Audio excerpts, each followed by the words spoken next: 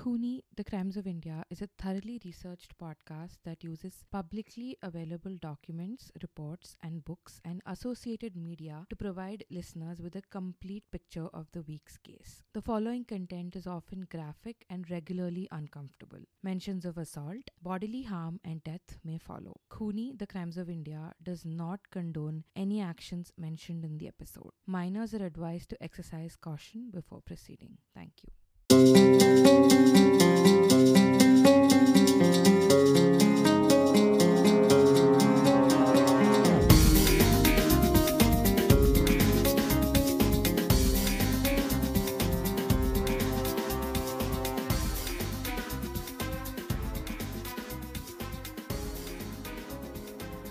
Namaste, Namaskaram. Welcome back to another Khuni episode. Today we are back after a break with the story of a sensational murder that took place in Mumbai in 2008.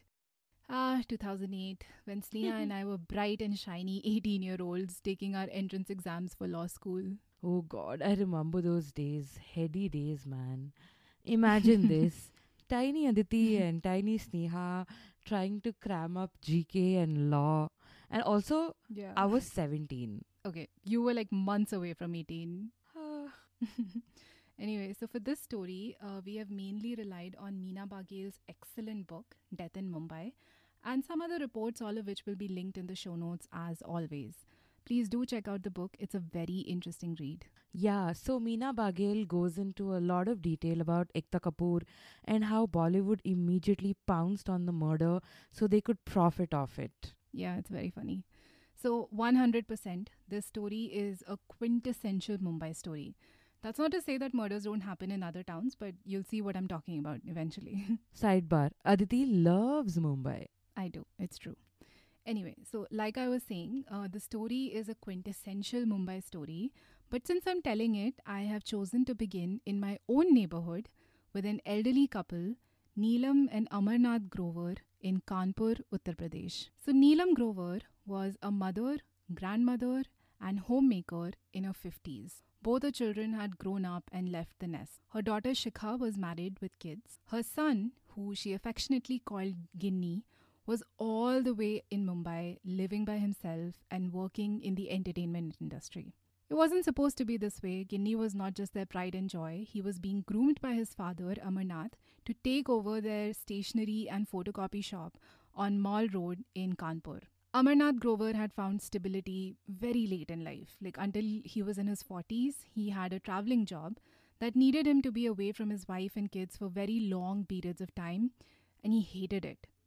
When he couldn't take it any longer, he borrowed some money from friends and set up the shop at Mall Road, which now sustained their family. Ginni was the son, and as is the tradition in Indian business families, the shop was supposed to go to the son. Ginni, on the other hand, was petrified at the thought of doing that. I think this is the thought process that a lot of us from small towns, especially in the north, have, myself included.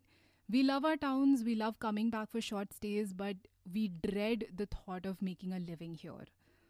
For Ginni, that meant applying for a postgraduate mass comm degree at Amity University. Amarnath was heartbroken, but he agreed to pay for it and let his son move to Noida. From Noida, Ginni went to Mumbai to work in the entertainment industry, where he worked for several production houses, including a 5-month stint at Balaji Telefilms, which produced all the shows our moms loved in the early 2000s. His latest job was for Synergy Ad Labs. His line of work was grueling. He worked odd hours, and things had been worse, in fact, when he had been with Balaji, where Ekta Kapoor not only kept weird hours, but was also known for her fits of rage. But things were going well overall.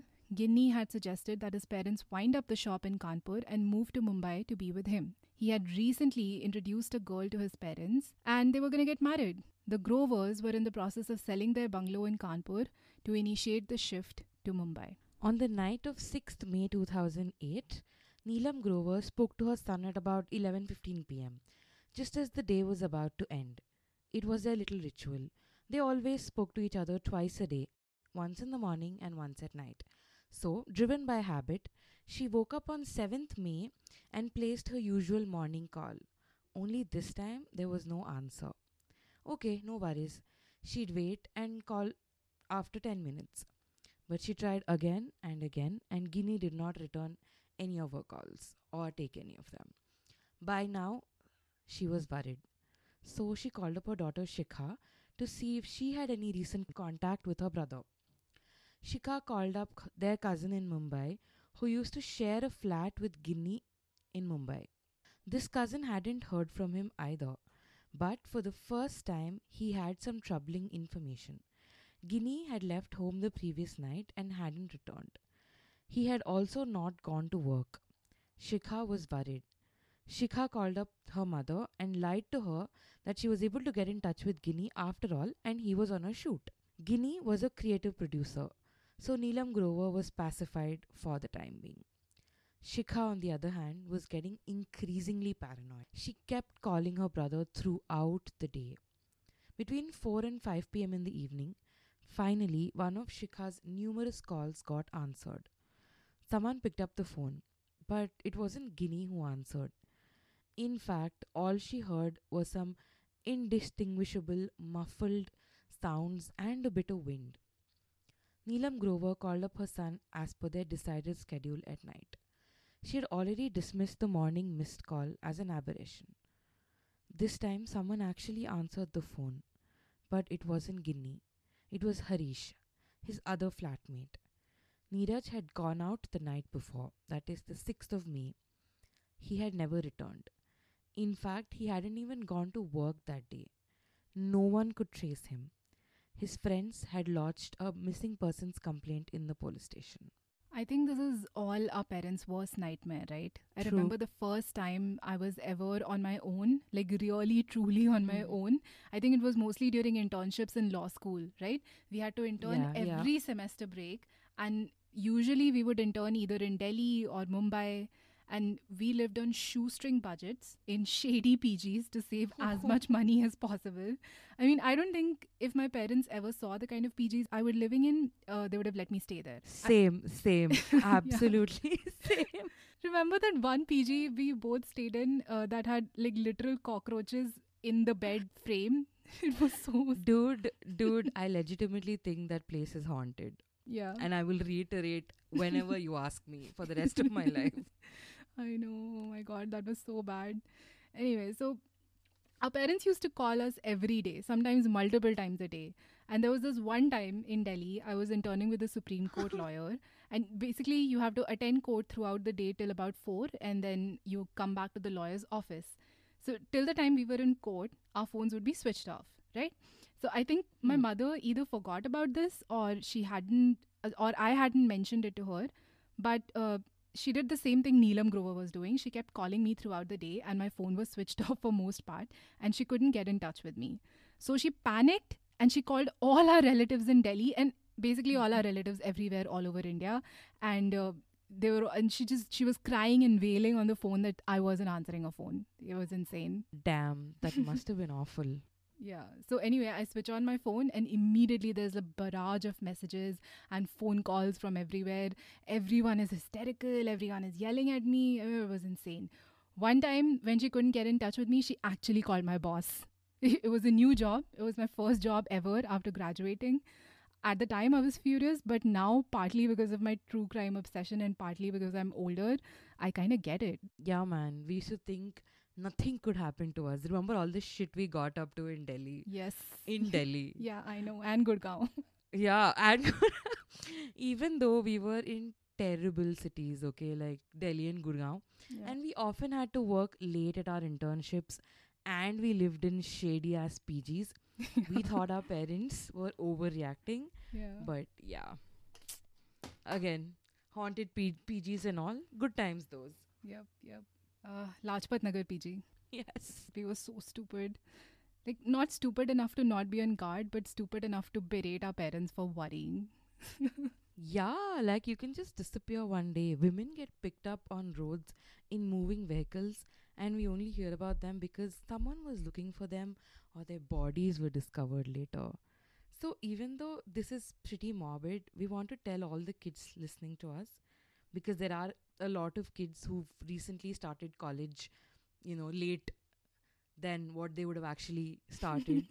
Yes. Take care, guys. Your parents will worry and insist on calling you a lot when you first leave the nest. Fight the urge to be irritated with them. This isn't just for the girls, this is a PSA for everyone.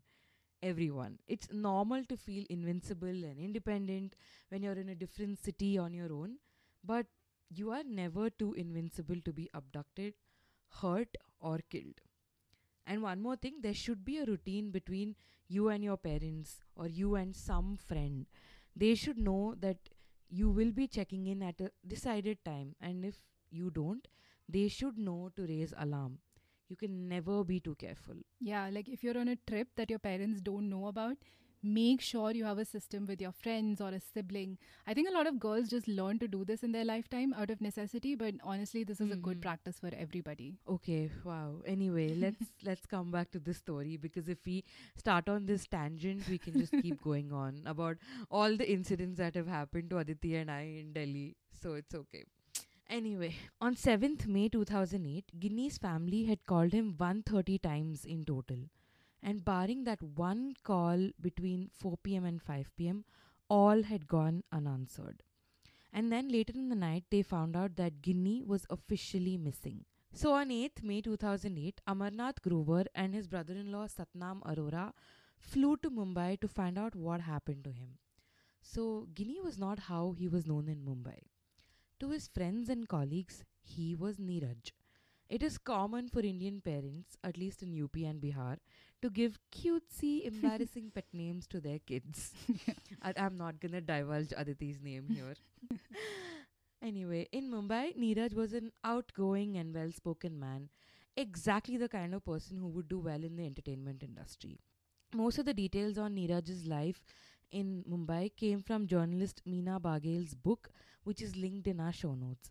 Neeraj had his own circle in Mumbai, all of whom were young 20 somethings like him, hustling in the entertainment industry. Neeraj himself was 25. Like most younglings who move to Mumbai and are daunted by the astronomical rents in the city, he shared his flat with a friend and a cousin, and the cousin was married, so his wife lived there as well. So Neeraj and his friend were sharing a flat with a family? Yup, kids and everything. Wow, Mumbai is brutal. Yeah. I mean, UPites and Biharis keep migrating there in hordes, so how can I blame Mumbai? Anyway, so you would think that his cramped living situation would have been like a considerable damper on his dating life, sort of like cramped his style. But all his friends and everyone else who knew him almost unanimously agreed that Neeraj was a bit of a Casanova. Apparently, there was no dearth of good looking women in Mumbai. Plus, these guys are all in the entertainment industry. Yeah, that's what they said. And Neeraj was very smooth with the woman he met. But never faithful. Yeah, that seems to be the general sentiment even among his closest friends. Like Meena Baghel tracked down and interviewed some of his Mumbai friends and some from his time at Amity, and they all agreed that he had a real problem. It seems Neeraj had a commitment issue. He loved being in the company of girls. He was rarely single, and while he was with the women, he was charming. But he would lose interest very quickly as well. Neeraj was like a tourist in his own relationships. It was great while it lasted, but it never really lasted very long, and soon he was on to his next destination. And no one was off limits to Neeraj, meaning Neeraj had no issues going after women who were already in relationships. This habit often devastated the lives of the women who risked their relationships to be with him, but never had any impact on Neeraj's life. But this was about to change soon, very soon. So, in April of 2008, Neeraj was going out with an actress from Karnataka who had come from Bangalore to try her luck in television or films. Her name was Maria Sasairaj. So, the timeline of this relationship is not very clear to us. They had known each other for a while before they embarked on their relationship. In 2008, Maria was living in Mumbai with a choreographer friend of hers who was also from Bangalore. She had auditioned for a role in Mahabharat, which was a show being produced by Balaji Telefilms. At the time, it seems Neeraj was still with Balaji Telefilms as a creative producer. So I have no idea about the job profile of a creative producer. As per my own limited understanding of show business, I can say that a producer's job is mostly execution of concepts. I'm not sure how much a creative producer would be involved with castings, but Neeraj definitely led Miria to believe that he had considerable influence over Ekta Kapoor, who was the matriarch at Balaji Telefilms. Wow. She believed that he could help her land the role at Mahabharat. But Neeraj's friends, though, had a different story to tell. It appears that Maria's audition had not gone well. First of all, she had auditioned for the role of Draupadi, no less. She had struggled with the chaste Hindi dialogues, and Neeraj had behaved like a typical obnoxious North Indian and made fun of her accent behind her back. Plus, Meena Paghel actually spoke to Ekta Kapoor about Neeraj. Ekta remembered him. Uh, Apparently, he was a shy, soft spoken dude at work. Beyond that, he didn't make much of an impression on her. She was genuinely surprised to come to know about his womanizing ways. And it's not clear how serious their relationship was either. So, remember in the beginning of the episode, we had talked about Neeraj's plans to get married? Maria was Mhm. not the girl he had introduced to his parents. So, all the while, his parents were actually selling their house in Kanpur so they could move to Mumbai, all under the impression that their son would get married in December 2008. Neeraj was romancing Maria. So if you read Meena Baghel's book, you will see that Maria was also beginning to have her doubts about Neeraj. She was constantly ask his friends about him and whether he could be trusted. She was worried that he would break her heart. But the thing is, Maria had a little secret of her own, and his name was Emile Jerome Matthew. Okay, so let's go into Maria's background a little bit first. Maria came from a well to do family in Mysore. She had a brother and a sister. Maria was the artist, and she was known for her dancing and singing in school. Maria had high hopes of becoming an actress. She modeled for a bit, then went to Bangalore to try her hand at Kannada movies, and then she went to Mumbai. And all of this was a major struggle for her. Wouldn't this be a struggle for everyone? I mean, people go to Mumbai in droves, man. How many actually make it? Not many, I mean, it's brutal. But unlike a lot of those people, Maria had a little bit of an advantage. She was rich, at least Mhm. comparatively. So Maria actually came to Mumbai twice. The first stint was unsuccessful, but she was offered a role in a Kannada film by the filmmaker Sachin Pilgaonkar. The film is called Ek Dant. It is a remake of Pilgaonkar's own Marathi film. The movie came out in 2007. Sneha and I haven't seen it, but as far as we could tell, Maria is not the lead in the movie. Maria is castigated for her looks, though. So much. Yeah, it's mostly Neeraj's friends in the beginning who have a lot of opinion on her looks, how she's not fair enough, and how she had very prominent dark circles. Ah, the same problems all North Indians have with South Indians. Got it. But Also, oh my god, I can't. I just can't with all the opinions on her dark circles. I have seen before and afters of people with a full face of makeup, including mine. Really doesn't fucking matter how dark your dark circles are or how many pimples you have on your face. Once you put on that makeup, you look completely flawless. Trust me. I do this when I shoot my uke videos. I do this. Also, general PSA for all the girls who think that they have like a dark circle problem. Just find a concealer that matches you. That's it. Or just put raw aloo paste on it before you go to bed. That's it. Honestly, at this point of our time where we are living right now, nothing is real at all. Clearly, Neeraj's friends were extremely sexist. yeah. Actually, a lot of people in this story are sexist, to be honest. I mean, I know we are walking on thin ice here since the victim is a man, but that doesn't negate the rampant misogyny in this story.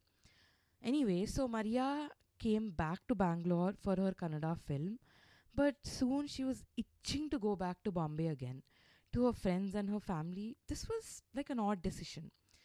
Not just because Maria was almost 28 and was yet to have a major career defining role, but also because she had decided to settle down. Maria had been involved with a young man called Emile Jerome Matthew for some time. Emile was a couple of years younger than Maria, and they had both attended the same school. She had been his senior. Their time in school, had overlapped very, very briefly though. The teachers and Emil's friends don't recall any interactions between the both of them as students. Besides, they both came from different worlds. Maria was the performer. She was a stage baby. She danced and sang and she was very accomplished. From most accounts, Maria was only about average at her studies. She did okay, she managed. Emil, on the other hand, was an all rounder. He was good at studies, played sports, he excelled at whatever he put his mind to. He also had a lot of friends. This was a big point of difference between Miria and Emil, isn't it? They were such polar opposites. Yeah, in almost every aspect. Look, we're not comparing their academic achievements like a lot of people tend to do with this case, but their temperament was also different. For example, Emil would pursue his goals with almost like a single minded devotion. He had a clear path for himself at all times. He couldn't clear the IIT JEE exam, so he joined the Navy as a naval engineer.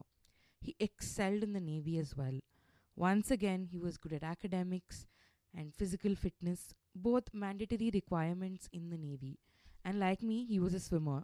And like everything else Emil did, he was a champion swimmer as well. And he was a diver. And in the Navy, divers are like the elite. Okay, they're like, any diver is like probably, I don't know, everybody wants to be him type. And only people with peak physical fitness can qualify to become divers in the Navy. Yeah, what normal dives we do doesn't qualify. This is something else. So clearly, this was a big deal. Contrast this with Maria, okay, who was talented, sure, but was finding it hard to make it into the field she had chosen. In his personal life, Emil was popular. He had a lot of friends, and many of these friends, especially his buddies in the Navy, were loyal to him. For example, Meena Bagel tracked down a lot of his school friends and also those in the Navy, and they mostly had good things to say about Emil. Now compare this with Maria, who didn't seem to have any friends. Seriously, both Neeraj and Emil are backed by their large group of buddies, but apart from her family, it doesn't seem like anyone else was close to Maria. She seems like a loner flitting between acquaintances. Also, and here's where the misogyny comes in, people in both Neeraj's and Emil's circles are surprised to see them both with Maria. Both the men are deemed too good looking for her, with her dark complexions and her dark circles and her less than striking figure. She is deemed too ordinary for both these men. And this causes problems with Emil because, unlike Neeraj, Emil was serious about Maria. They had connected on Orkut a few years after school. Apparently, Maria had immediately conveyed to him that she wanted something serious and she was not looking for casual hookups. At some point, they both decided to get married. Maria's father went to Emil's house to speak to his family about a possible match, but unfortunately, Emil's family firmly said no. There were a lot of issues, according to them. Firstly, Maria was a couple of years older than Emil. They then felt like their family pedigree was better than the Sasairajas. They were an old Roman Catholic family who had migrated to Mysore from Kerala, and the Sasairajas were recent converts, going back only a couple of generations. It's kind of surprising that this would be a thing, though. I mean, People find all kinds of reasons for bigotry. clearly. So the third reason was Maria's reputation. And again, you will see all the misogyny. Maria's stint in the movies had the unpalatable side effect of sullying her reputation in her native Mysore. There were a lot of horrible assumptions that came with being a female working as an actress. Emil's family were horrified that their picture-perfect son had chosen someone like Maria, who, in their opinion, was beneath them. Emil, though, was a determined man and he was set on marrying Maria, but he was also hoping that his parents would come around on her. That approval was not coming despite his best efforts. With this information, let's think of Maria's headspace. On one hand, she is with Neeraj, who's promising her this meaty role with a big production house, Balaji Telefilms, right? It's the role of a lifetime for her. And Maria is holding on to this hope for dear life. She believes Neeraj and she believes that he will definitely get her the part. When she talks to Emil's friends, sometimes she tells them to watch out for her on a Balaji serial very soon. And it's clear to everyone, and it is slowly becoming clear to Maria as well, that Neeraj may be taking her for a ride. But soon enough, the serial she auditioned for is officially advertised by Balaji, Mahabharat will play on Indian screens, and Draupadi has been cast, and it's not Maria. On the other hand was Emil. They had a long distance relationship. She had told some of their friends about it, and we are using the term loosely here. He's stationed at Kochi and they have a long distance relationship. They haven't met more than 7 or 8 times since their first date, despite their commitment to get married. And Emil is the reason some of Maria's friends and family are confused about her decision to suddenly go to Mumbai, and that too without a solid plan. If she has decided on being a naval officer's wife, why is she trying to be an actress? Would she have to be with him when they are married? Women who marry into the armed forces lead nomadic lives, generally moving wherever their husbands are posted. And this is going to be her life as well. So, why was she going to Mumbai then? Was she tired of waiting for Emil? Was the decision prompted by absolutely zero movement on her wedding plans? Emil was probably frustrated himself. He was determined to marry Maria, but it seemed impossible to get his parents to agree. And to make matters worse, he was always worried about Maria's industry, which was infamous for obviously the casting couch. We are not sure if this was a subject that was broached between the both of them, but Emil was definitely concerned. And if all this wasn't enough already, Emil was becoming increasingly aware of Neeraj. Once again, we don't know how much he knew about Maria's relationship with Neeraj. Maybe she introduced him as a friend. If she did, that would have been a blatant lie. But he was beginning to sense that something was wrong. His friends in the Navy, who sometimes caught snippets of their conversation with each other, could make out that he wanted to know where she was a lot. He was definitely possessive. So, the reason we talk about Maria and Emil's state of mind is because in criminal law, intention and motive are important. When we talk about the verdict in the case, you will see why. So, on the evening of 6th May 2008, at about 9:30 in the evening, Neeraj was settling down for dinner with his flatmates. Remember, we told you that he lived with a friend and his married cousin who had his whole family in the flat. So, this married cousin insisted on everyone eating together. So, that's what they were about to do. But around 9:30, he got a call from Maria. Everyone was irritated.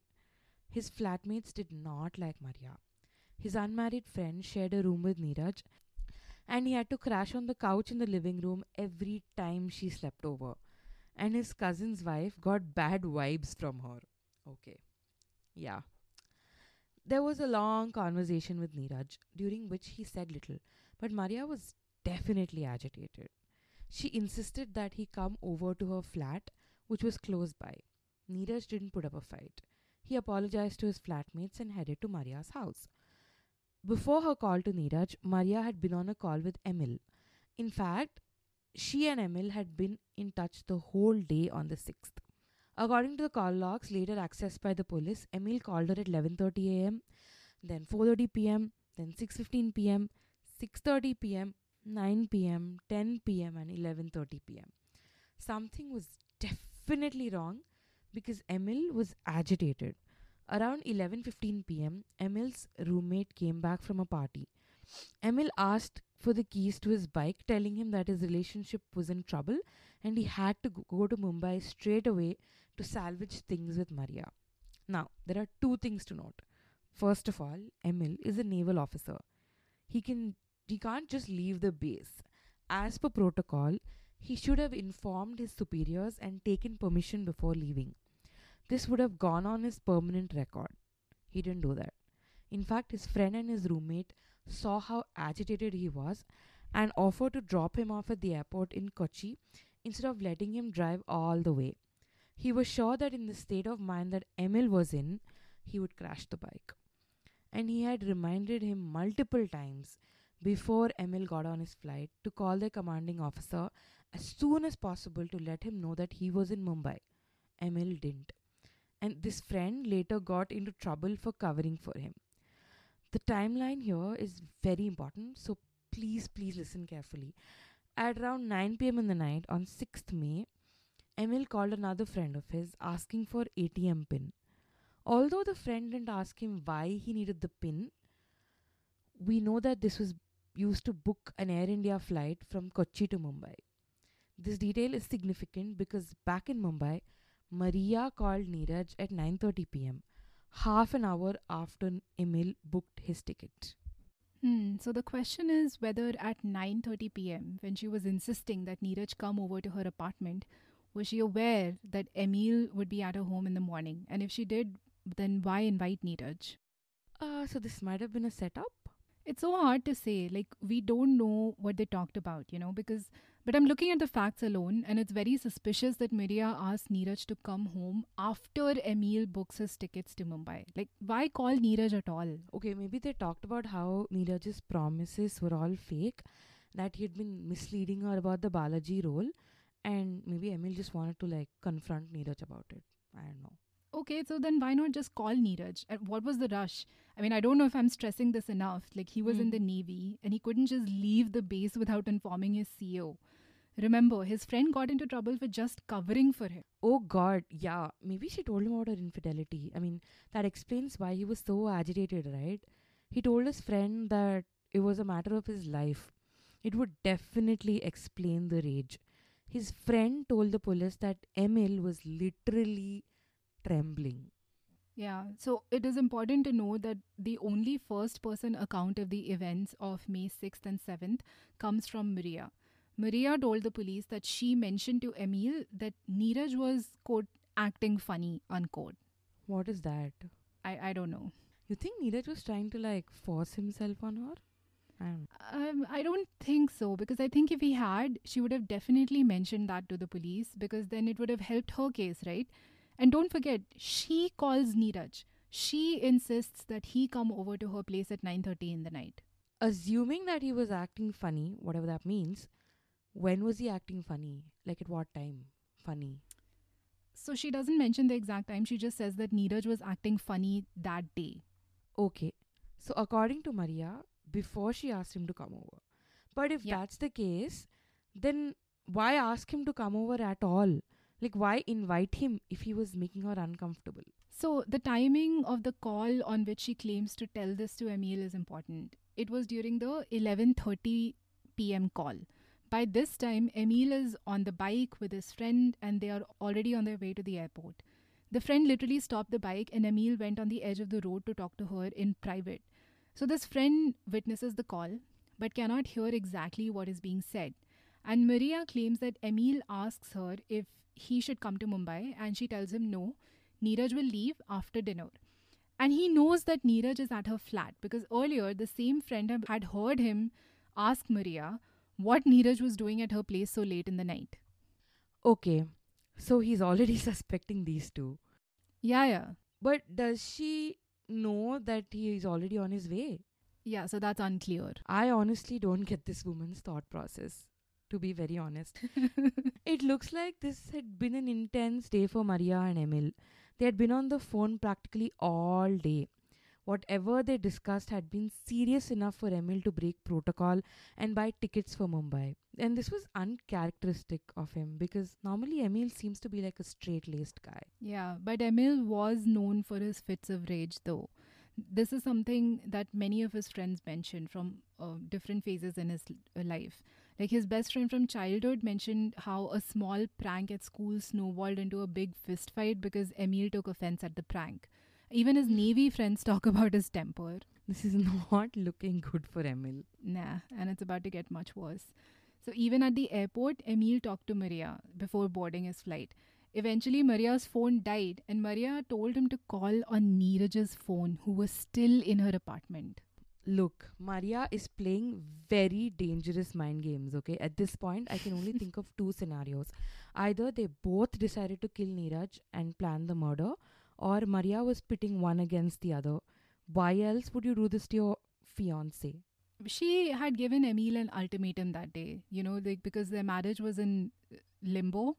She was like, you have to marry me or we break up. That's what Emil told his friend later. So I think he was agitated. So she gives her very possessive fiance an ultimatum.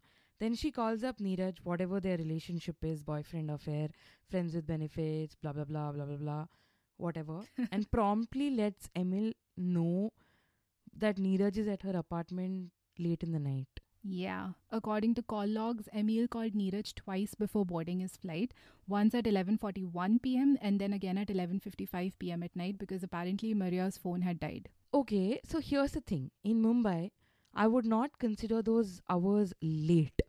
Because let's be real, you and I have been on the streets in Mumbai for later than that, much later. Yeah, that's true. But to Emil, who is from Mysore and living in Kochi, this is an ungodly hour for a random man to be at his fiance's flat for no apparent reason. Like I said, either Maria's dumb or she's too shrewd for her own good. Yeah, absolutely. So Emil was clearly tense while waiting for his flight. At the same time, in Mumbai, at Maria's flat, Neeraj seemed relaxed. We mentioned in the beginning how his mother Neelam used to call him at night. He spoke to his mother while at Maria's flat. She didn't notice anything weird. He sounded jovial and normal. And then at around 1:30 a.m. on 7th May, while he was still at Maria's flat, two of his friends called him up. One of them, Nisha, even spoke to Maria. To Nisha, everything sounded very normal. If there was tension because of Emil, it didn't reflect in either of their voices. Either Neeraj or both Neeraj and Maria did not know that Emil was about to come home that morning. And that call with Nisha was the last any of his friends heard from Neeraj. He went missing on 7th May. So, before we talk about Emil's arrival in Mumbai, let's skip a little further ahead to late afternoon on 7th May.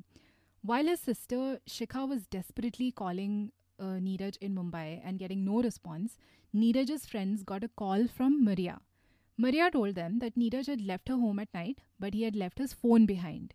She told them to either ask Neeraj to collect it from her apartment or whether they could come to the coffee day near her place and she could hand over the phone to them. So his friends were a little nervous by this point. They were under the impression that Neeraj was at Maria's house. But she was saying that he had left at night and she had no idea where he was. So they went to her building, and to their surprise, instead of inviting them upstairs to her room, she came down with the phone and gave it to them. So this is right off the bat very shady. Yeah. So the friends who had gone to collect the phone later told the police that at this time they were really not thinking that Neeraj was in trouble. They were thinking that this was just some elaborate prank he was playing on them. They thought that he was probably upstairs. He was still in Maria's apartment. So they just sort of invited themselves over to her place and they kind of just barged into her apartment. Yeah, and if Maria was taken aback, she didn't resist. So when they were inside, they called out to Neeraj. But instead of Neeraj, they bumped into another guy in Maria's bedroom, Emil Jerome Matthew. Maria introduced them to Emil and she told them that Emil was her fiancé. And Emil was just generally polite with everybody. Navy training. Yeah. But his friends were now uneasy. They decided then and there that they would report Neeraj as missing, and they asked Maria to come with them, and Maria went with them to the police station willingly, claiming that she too was very worried about Neeraj. Later in the day, Neelam Grover would call Neeraj again, having been comforted by her daughter in the morning that Neeraj had been on a shoot, and hence blissfully unaware that her son had apparently vanished. His friend Haresh would answer the phone, and since he didn't know that Neelam was clueless, he blurted out the worst possible thing a parent has to ever hear about their child. So even after the complaint was registered and Amarnath Grover and his brother-in-law arrived in Mumbai to search for Neeraj, the case wasn't gathering a lot of steam, and it would remain on the back burner till Amarnath Grover approached Rakesh Madia. If you are from Mumbai, you already know this name. Rakesh Madia has been played in movies by actors. He has cracked high-profile cases like the Bombay Blast of '93, the Zaveri Bazaar Blast, etc. He's written a book. You can read it if you like. So we're not going to expostulate on Rakesh Madia's career. For our purposes, Rakesh Madia was in charge of the Mumbai Crime Branch, which is an elite division within the Mumbai Police. He assigned this case to Inspector Rao Rane. For both of them, the first suspect was Maria. Neeraj was last seen at her apartment. The watchman at Maria's building remembered him entering but not leaving. By the time crime branch started interrogating Maria, Emil had already gone back to Kochi. He had told his friends that the issue with Maria was now sorted and they had decided to finally get married. His friends noted that how the frequency of their calls increased exponentially. You know, Emil had started waking up early in the morning and reading the Bible, but other than this, there was no noticeable difference in his demeanor. In the meanwhile, Maria called up her family and asked them to come to Mumbai because her friend disappeared and the police were quote unquote harassing her. So her whole family, her parents, her brother Richard, her sister Veronica, came to Mumbai trying to wrap their head around the issue. She would also be on the phone with Emil every day, who used to tutor her on how to answer the questions the police were posing. Because the police were definitely posing a lot of questions. Every day, Maria would be called in for questioning, and Inspector Rao Rane and his colleagues would grill her. Maria, on her part, was being instructed by Emil on what to tell the policemen, but neither of them were criminal masterminds. Their lies were easily detectable. She told the policeman that during the day she and Emil had gone out in a taxi to roam around Mumbai. This was easily refuted. The watchman in Maria's building had seen Emil and Maria carry heavy bags into a Santro before they both left. The Santro belonged to a man named Kiran who was sort of friends with Maria. When Kiran was tracked down, he told the police that he had no idea why Maria borrowed his car. She had called him out of the blue. She had practically begged Kiran for his car, telling him that her fiancé was in town and she needed a car to take him around Mumbai. After he had handed over the car to Maria, he wondered for a second why the fuck didn't he take a taxi like everyone else in Mumbai. She didn't return the car on time, but she returned it with a full tank. Even then, she tried to shove the money into Kiran's hands. Kiran was concerned, and he did take a perfunctory look at the car when she gave it back to him. But it seemed normal to Kiran at that time. When the police processed his car, they found blood on the back seat. The blood type matched Neeraj. So now they had enough to tie not just her but also Emil to the murder because he had been with her in the car the whole time. They stopped for petrol. The petrol pump operator remembered Emil because he bought petrol in a can. The operator told him that this was illegal and he couldn't sell him petrol like that. But Emil had been his usual charming Navy self and told him that he was a Navy man, that he could trust him, and that he was not about to do something nefarious. They had also stopped for a lighter on their way. The Panwadi Wala remembered Emil. Another lie that Maria told was about Neeraj's phone. She told everyone that Neeraj had left the phone in her apartment. So the phone should have pinged in Andheri where she lived. But at around 5:15 in the evening, Neeraj got a text from a colleague. This pinged at Dahisar Cheknaka. If the phone had been in her apartment in Andheri the whole day on 7th, then how did it ping at Dahisar? For reference, the two areas are about 2 to 2.5 hours away from each other. This was, in fact, the most damning evidence for the prosecution. Another important piece of evidence was Maria herself. Maria was covered in bruises on the 7th. There were knife cuts on Maria's hands. This is something that Kiran had noticed as well when she had come to his house on the morning of the 7th to take the car with Emil. Kiran probably missed the knife marks on her palm. He only saw the bruises on her shoulder and chest and assumed that they were love bites. Excuse me. Excuse me. Excuse me. There is a world of difference between bruises and love bites, man. You can't confuse the two. You can't. No, you can't. I don't know. Maybe he was just trying to justify the bruises, Like, nobody wants to believe the worst in anyone, except me, who thinks every stranger is secretly a serial killer. No. Anyway, yeah, moving on. This debate won't end here.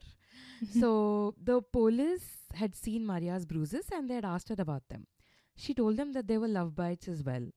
Thankfully, see, stellar movement, police movement. Stellar police movement. We don't point these out very often, but yeah. Yeah. The police did not confuse love bites and bruises. When they searched her home, they found more damning evidence. There was a fresh coat of paint in the bedroom. The wall colors were different from the rest of the house. The police tracked down the painter she had hired for the job, who told them that Maria paid them for a rush job. Bro!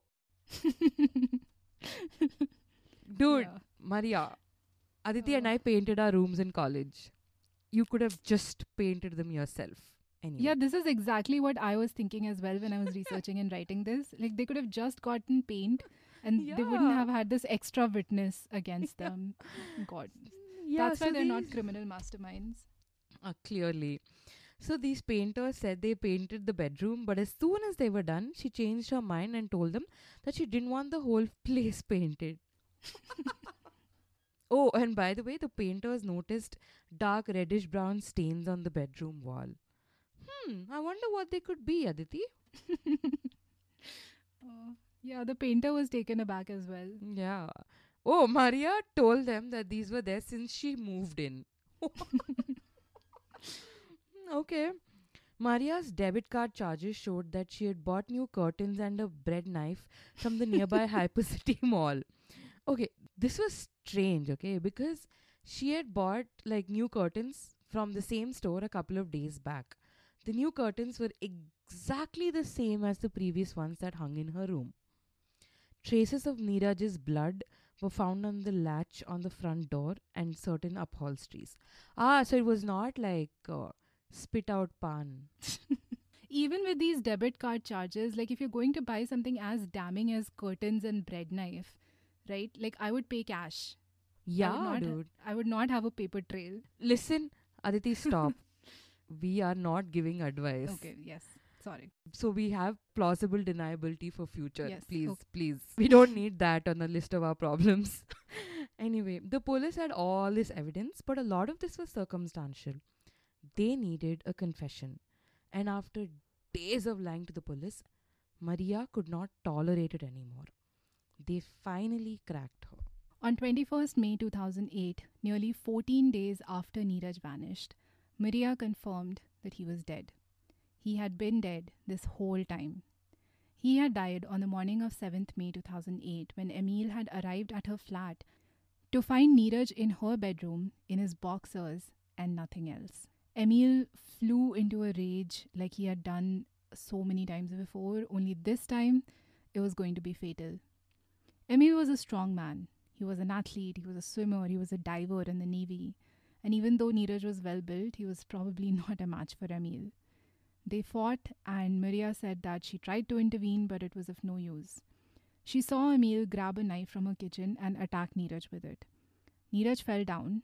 Maria screamed, but Emil told her to shut up or that he would kill her as well. Neeraj was dead.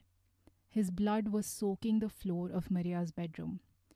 Both Emil and Maria were now covered in blood. They spent the next 3 hours scrubbing everything clean, but sometime in the middle of this cleaning session, while they were both still blood-soaked, Emil drew Maria in and had sex with her. Did this really happen? Dude, it sounds like some cheap B-grade thriller. Yeah, I mean, we only have Maria's word to go on. Also, not the worst part. Maria says that once they were done cleaning, she stepped into the bathroom to clean herself while Emil was outside. Emil apparently knocked on the door. She opened to let him in, and he forced himself on her again. She uses the word rape. Oh my god, where is this story going? Yeah. It's insane. Yeah. And Meenal Baghe says in her book that according to Rakesh Maria, this was quote unquote tactical, right? Because this was some kind of psychological power game that he was playing with her. A man had been murdered, and this was going to be their secret. Now they were both bound by the same thing. So some kind of like dominance ritual, I think, for ML. Yeah, at least according to Rakesh Maria. And if this is indeed the true version of events. Gross. So anyway, then Emil took Neeraj's body into the bathroom and hacked it into pieces at the joints, neck, the elbows and the torso, at the knees and ankles. There were many rumors about how he had been hacked in up to 300 pieces. These rumors are not true, obviously. Plus, it's very hard to chop up a human being. I mean, okay, I'm telling only from readings, not from personal experience.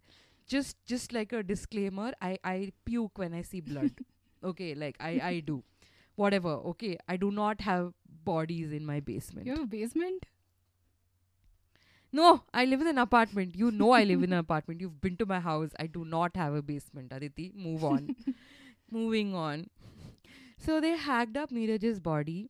They also removed the blood-covered bed sheets, pillowcases, the curtains, and bundled them into large suitcases and plastic bags. It was Emil's idea to borrow a car from Kiran. They loaded everything into the car and left Maria's apartment. This was when they were spotted by the guard. Maria and Emil drove to a place called Manor, about 90 kilometers from Mumbai, on Palghar Road. It's a little resort town where Emil had gone for a picnic once. They found a secluded spot and took out all the bags and suitcases from the car and doused them with the petrol Emil had bought illegally, using his job with the Navy to establish his bona fides, and then set it ablaze. Later, Maria would take the officers of the crime branch along the same route to show them where to find Neeraj's remains. So far, the police had been reluctant to arrest and interrogate Emil because the evidence was not strong enough for the civilian police to arrest a Navy man. There are strict rules about this. But after Maria's confession and after they found Neeraj's burnt remains, Rakesh Madia gave a press conference naming Maria and Emil for the murder of Neeraj Grover. Emil was finally picked up from Kochi and brought to Mumbai. Emil never gave a statement of his own, even though Maria's statement laid the blame almost entirely on him. In her version, she had no hand in killing Neeraj. She claims that she screamed when she realized that Neeraj was dead, but her next door neighbors, who clearly could see inside her home, hear most noises, never heard any screaming in the morning from Maria's apartment. Initially, Emil told the police that whatever Maria had told them was probably true, maybe under the impression that she would never rat him out. But later on, Emil's defense team would try to establish that Neeraj was already dead by the time Emil arrived in Maria's apartment in the morning. Wow. Yeah. So at the trial, the prosecution relied heavily on Maria's confession. The problem with the whole situation was that though there was a lot of circumstantial evidence, the sequence of events at Maria's apartments could not be proven beyond reasonable doubt. If Emil and Maria had to be convicted for murder, the prosecution had to show that there was planning and intent to kill Neeraj by both of them. This is why it matters whether Maria knew that Emil was coming to Mumbai at around 9 in the night before she called Neeraj. It should be noted that Emil called Neeraj on the morning of 7th May 2008. According to him, that was because he didn't remember the way to Maria's apartment and he called Neeraj to get directions. But that would mean he knew Neeraj was with Maria during the wee hours of the morning and that he had spent the night there. So, did he come to Mumbai with the intention of killing him? If so, then this would definitely be murder. It shows motive and preparation and planning. Plus, if Maria knew, then she too would be guilty of murder or at least abetment to murder. So these facts were probably not established by the prosecution because neither of them were convicted for murder by trial court. Maria was charged with destruction of evidence. She was imprisoned for 3 years. The verdict was delivered in 2011 and she had spent the time between 2008 and 11 already in prison because she was in custody. So she was basically released on time served. So Maria essentially walked out of her trial a free woman. Emil, on the other hand, was charged with culpable homicide not amounting to murder because Emil had killed Neeraj under grave provocation and was thus deprived of his power of self-control, at least in the judge's estimation. And this is just like the Nanavati case where Prem Ahuja was murdered. We'll discuss that maybe in a different episode. Yeah, the Nanavati case is like the case law students are taught on the topic of grave and sudden provocation. Yeah. So anyway, Emil was sentenced to 10 years. So he went back to prison to serve the rest of his term. In short, if Maria was lying, she 100% screwed Emil over. But if not, then a monster was brought to justice. So, this was the Neeraj Grover murder case. A lot of you asked for this many times. We wanted to cover the Nanavati case and this one together, but then we realized this was a biggie in itself. Drop in a comment if you'd like us to cover the Nanavati case as well later on. We hope you liked this episode. Please rate and review us on Apple. We have kept our end of the bargain and shared every review we've gotten. We will continue that in the future as well. Please follow us on social media. Follow us wherever you listen It's the easiest way to support the podcast. So that's it. You can buy our merch as well. You'll find the link to our merch store in the show notes. So that's it. We'll see you next week, guys. Bye bye. Bye.